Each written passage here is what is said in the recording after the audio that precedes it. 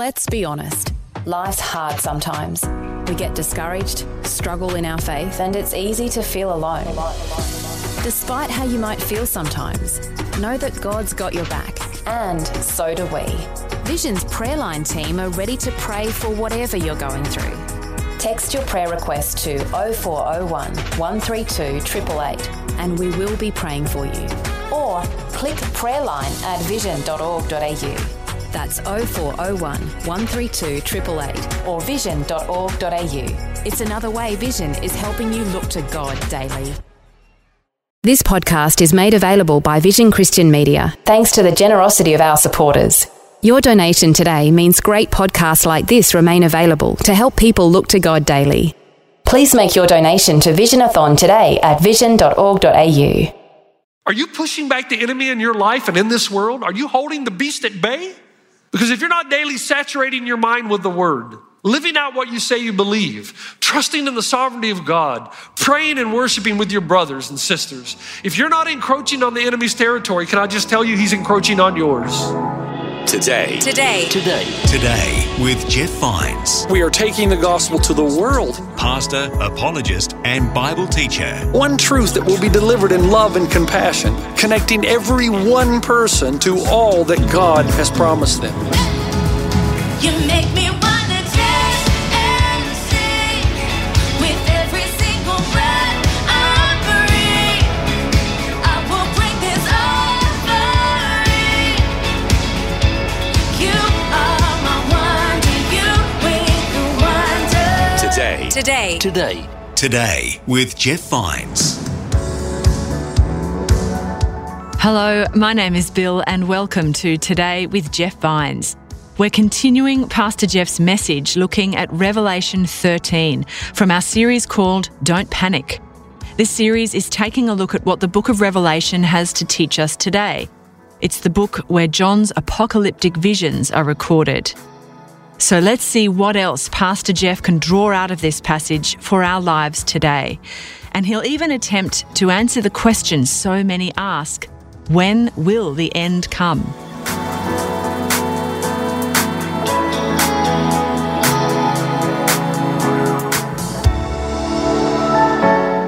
Of all the things you do with your day that God has given you, the first 15 minutes are the most important. Because if you don't start your day under the influence and power of God, I have prayed for years. I have prayed this prayer in the morning. God, bring the Holy Spirit to the forefront of my life. What do I mean by that?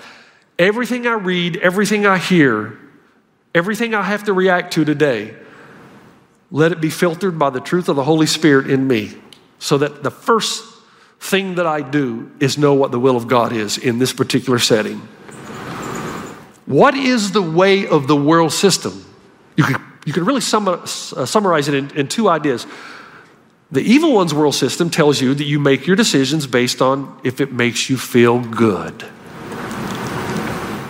And second, it's the age-old question in the garden, did God really say that? Did God really say that homosexuality and lesbianism is a sin? To practice those things? To cheat on your wife or husband? Is that really a sin? To sleep with my girlfriend or boyfriend before I'm married? Did God really say that? Did God really say we're created in His image? That's the flow. That's not God. But you're bombarded with it. At school, university, Hollywood, television, Spotify, whatever it is, coming at you all the time. The flow is so strong, and if you're not renewing your mind all the time, you'll be sucked in. You're not that strong. I just wonder if someday there will be so many Christ followers, when they hear those words, I never knew you, I think they will be so surprised. And I wonder if God would say, I sent you warnings day after day. My prophets warned you. My preachers pleaded with you. I gave you my word again and again and again. And if you'd paid attention, you would have read. So if you think you're standing firm, be careful that you don't fall, 1 Corinthians 10:12. 1 Corinthians 15:58, be steadfast, immovable, always abounding in the work of the Lord. 1 Corinthians 16:13, be on the alert, stand firm in the faith, act like men, be strong. 1 Peter 5:8-9, be alert and of sober mind. Your enemy, the devil, prowls around like a roaring lion looking for someone to devour. Resist him, stand firm in the faith, because you know that the family of believers throughout the whole world is undergoing the same kind of sufferings.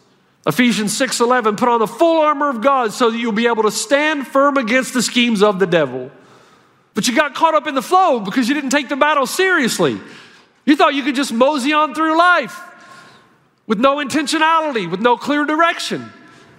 And the flow got you. So you pursue the same things that everyone else pursues. You look like people of the world. And I wonder if God would say, how did you miss that? Did you think I was kidding? Did you think somehow this didn't apply to you, that direction, not intention, determines destination? You may want to get there, but did you restructure your life in such a way where there are disciplines in your life to pursue the things of God? If not, of course you fell into the flow and were dragged away from me. If you're not pushing back evil every day of your life, evil will be pulling you in. You are in a constant 24-hour spiritual tug of war. And if you're not pulling, it's pulling you. If you're not tugging, you're being tugged until you find yourself in a flow that's extremely difficult to escape. You will find yourself in a spiritual tsunami. You've been there for so long. That's why young adults, when they tell me, Pastor Jeff, I believe the Christian stuff, but I'm kind of going to have a little fun in my life early on. Later in life, I'll come to Jesus. No, you won't. No, you won't. Because by that time, you realize the small percentage of people who make a decision for Jesus in older age, you're so deep into the flow. Your head's underwater. You're in a spiritual tsunami that you can't find or see your way out. A great example of what I'm trying to express happened on, anybody know this date? June 6, 1944. D-Day. The price paid to secure Omaha Beach was enormous. 4,413 men died that day. And at the end of the day, just a small piece of land had been secured. In fact, at the end of D-Day, in one sense, nothing much had changed. The vast majority of Europe was still under the power of the swastika. Evil was still on the throne of this world. In fact, there was only a small plot of ground, a few feet of sand on an obscure stretch of beach that was not under the domination of the enemy. But on the other hand, everything changed now because there was a small opening, a small crack, a tiny crack that would get larger and larger and stronger every day. There's still a lot of fighting to do, but day after day, the enemy's hold over the entire continent was weakening.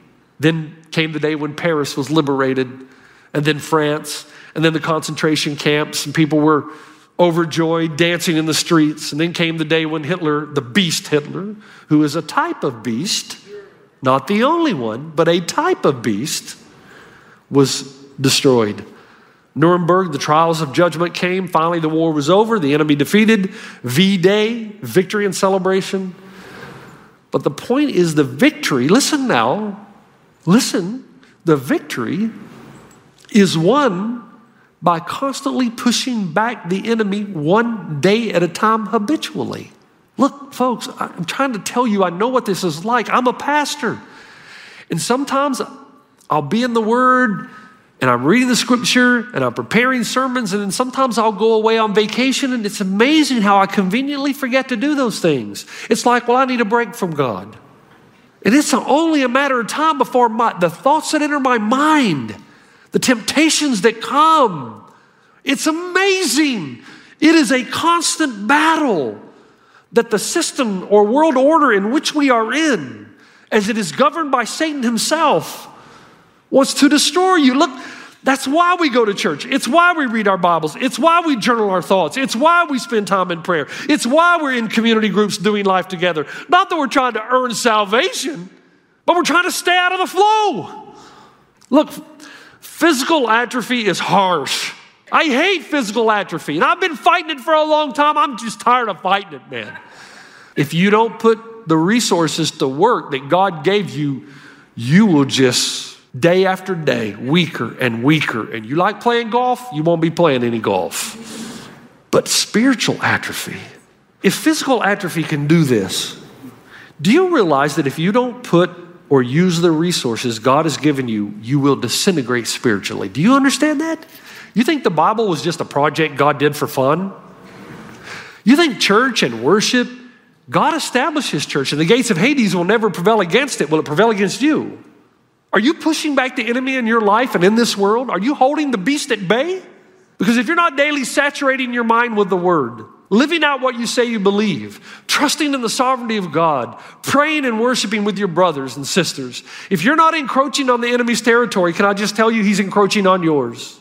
There is no neutral ground here. This calls for patient endurance and faithfulness on the part of God's people. How do we respond? One, with patient endurance. Expect the world to deteriorate, but don't allow it to pull you into the flow. Keep tugging away with the disciplines, the spiritual disciplines of your life.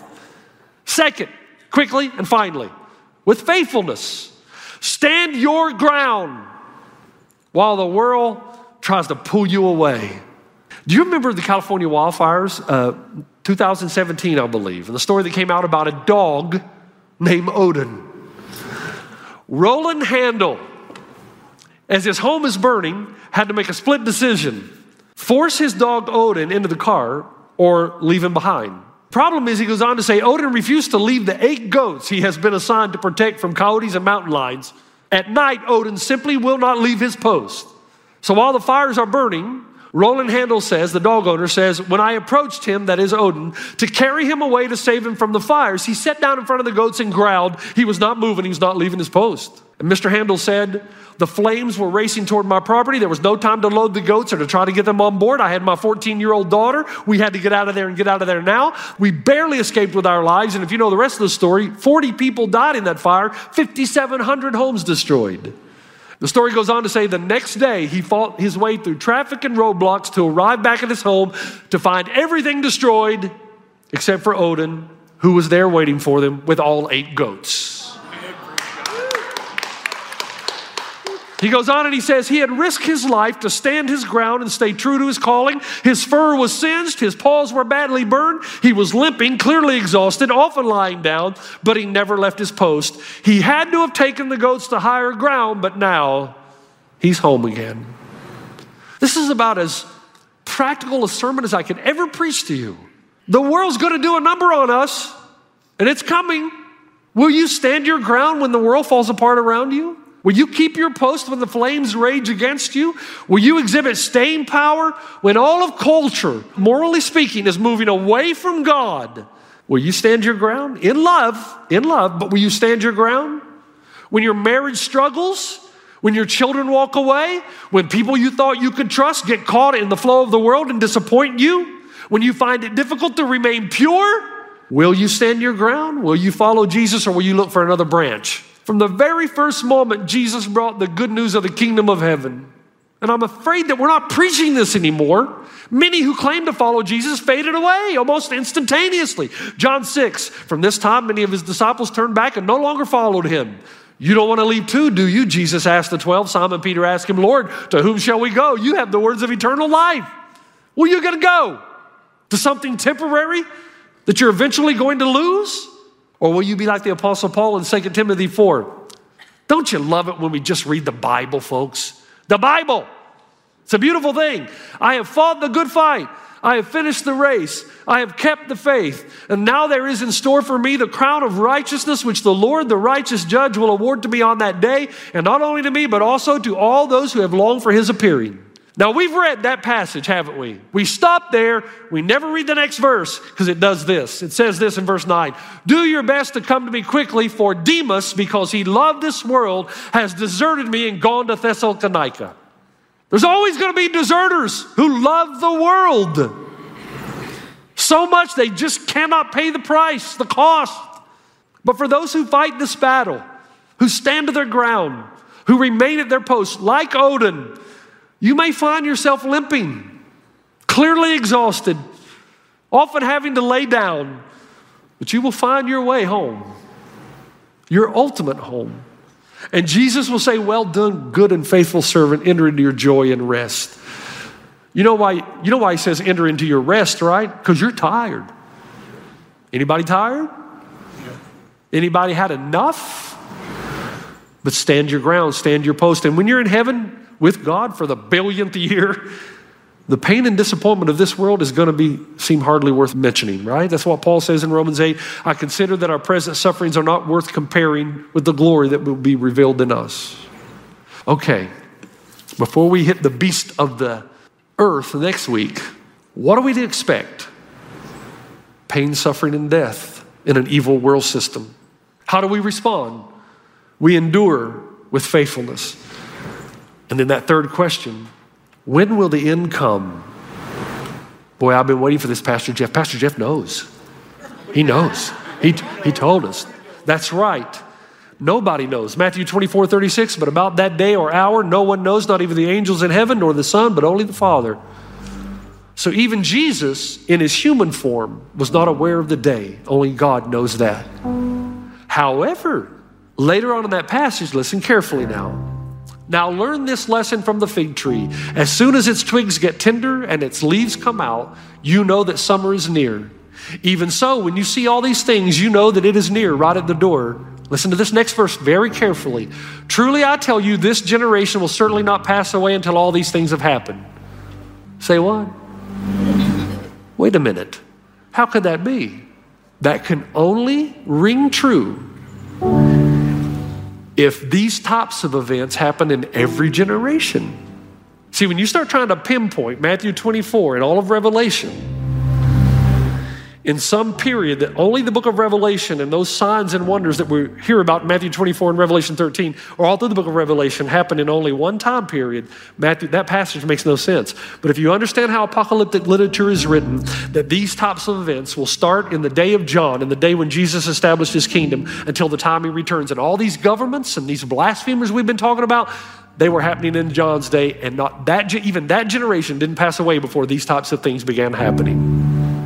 However, when will the end come? Are there signs? Now listen carefully. Disclaimer, I don't know everything. And this is my view of Revelation, and I base it on the oldest view interpretation of Revelation is cyclical. I believe that people who interpreted Revelation closer to the time it was written have more knowledge about it than some view that came around the 17th century. So I tend to go that direction. However, there are people that are a lot wiser than I am when it comes to biblical interpretation that disagree with me. And there are also people a lot wiser than I am who actually agree with me. Nobody has all the goods on Revelation. I'm simply telling you, this is the way I see the book of Revelation, that we all agree that one day all of these things that are happening in the world are going to intensify. Governments intensify, authorities intensify, persecution of the church intensifies. All of it intensifies. The problem is we don't know when the end comes because we don't know if this is the worst it's ever going to get. We may think it's as bad as it's ever going to get, and the next generation face even more turmoil. That's why I believe the Apostle Paul believed it's possible that the coming could happen in his generation, because these things were already happening. In John's generation, these things were already happening. But no matter what your view on Revelation, the thing we all agree on, these things will intensify, and then comes the second coming of our Lord and Savior Jesus Christ. And many in that time will fall away. Some will receive the mark of the beast, which I can't get into until next week. But in the meantime, we hold to the reality that those who endure, patient endurance, and those who walk with Jesus when everybody else is going away from him, when those who have spiritual disciplines in their life to remain out of the flow of the world, then the Bible says in Revelation 7:13 through 15, then one of the elders asked me, these in the white robes, who are they and where did they come from? I answered, sir, you know. And he said, these are they who have come out of the great tribulation. I'm sorry to be a teacher just for a moment. The reason this is not capitalized in your Bible is this is simply a Greek phrase that talks about suffering throughout the entire church age. There is no one event, in my humble opinion, called the Great Tribulation. The day of the Lord is an event, and that's why it's capitalized. But the Great Tribulation, let me tell you, people ask, are we in the tribulation? Oh yeah, it started right here. It's been going on a long time. And all these types of events in Revelation have been occurring since Jesus established his church, which is why you see 7 different visions of heaven in Revelation, because each vision ends with the reality that Jesus is coming back. And we're going with him. He goes on to say, therefore they are before the throne of God and serve him day and night in the temple, and he who sits on the throne will shelter them with his presence. Now I want you to notice something as I close this time. Who are the ones for which Jesus is coming? They have come out of the great tribulation. That is, they've endured the church age and they've remained faithful. They have washed their robes and made them white in the blood of the Lamb. They know that you're saved by grace through faith, not by works. And they serve him day and the night in temple. Now, is that literally, is this meant to be taken? Wow, they are before the throne of God and serve him day and the night in the temple. Man, these people never leave the church. No, it's apocalyptic literature. What is the sign? The sign is this. Their entire life is about the work of God. Their entire life primarily is about the work of God. And this, my friends, is the gospel. Salvation by grace through faith, tested and proven by service and worship to Christ the Lamb, and their willingness to remain faithful to the end. Folks, there's two types of people in this world. Two types. The one who is living for the kingdom of God. Now you have a life, you have your wife and your children, you get a job, you have a career, you make some money, you try to do a lot of good in the world, and all those are fine. You enjoy God's creation. But down deep in your heart, the thing that matters most to you is the coming of the kingdom of God. You can't wait for Jesus to get here. And then there's the type of person, I'm a Christian, I go to church. Yeah, I sing some songs. Yeah, cool thing. Jesus, cool dude, good teacher.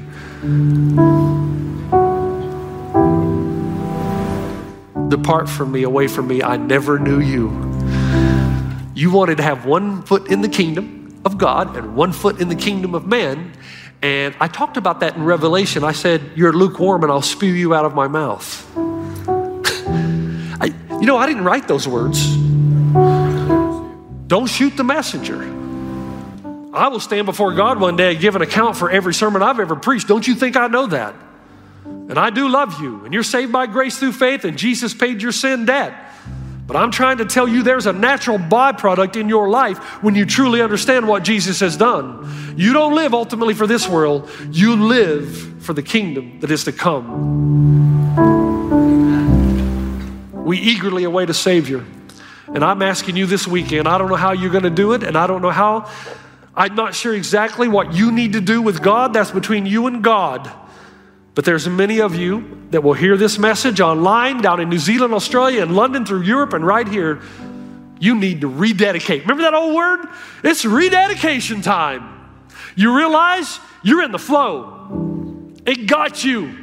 You got habits in your life that are nothing more than godlessness, or probably nothing less than godlessness. And you've been off path and off kilter for so long. It's time to rededicate. Time to say, okay, God, I'm in. You need to repent. I'm in. You know what repentance means, right? You say, I'm sorry for going this way, and I'm going to do a 180, and I'm going to start living this way. I may not be perfect, God, but I'm really going to get into the Word. I'm really going to try to live the life Christ taught me to live. I know I'm saved by grace. I know it, and I'm grateful. And God, I'm not trying to do this to earn some heavenly reward, but I do know that if I've truly experienced Jesus, the kingdom of God becoming a reality in my life should forever be present. So I rededicate. God, I ask you to forgive me for thinking I could just have a cavalier attitude toward the spiritual disciplines of my life, to go to church when it's convenient, to read my Bible if I feel like it. Help me to have the same disciplines as an Olympian. That every day I'd be tugging on that rope. Every day I'd be pushing back evil and darkness so that I can endure and make it. On the day that Christ returns, He will look at me and say, well done, good and faithful servant. Enter into your joy and your rest.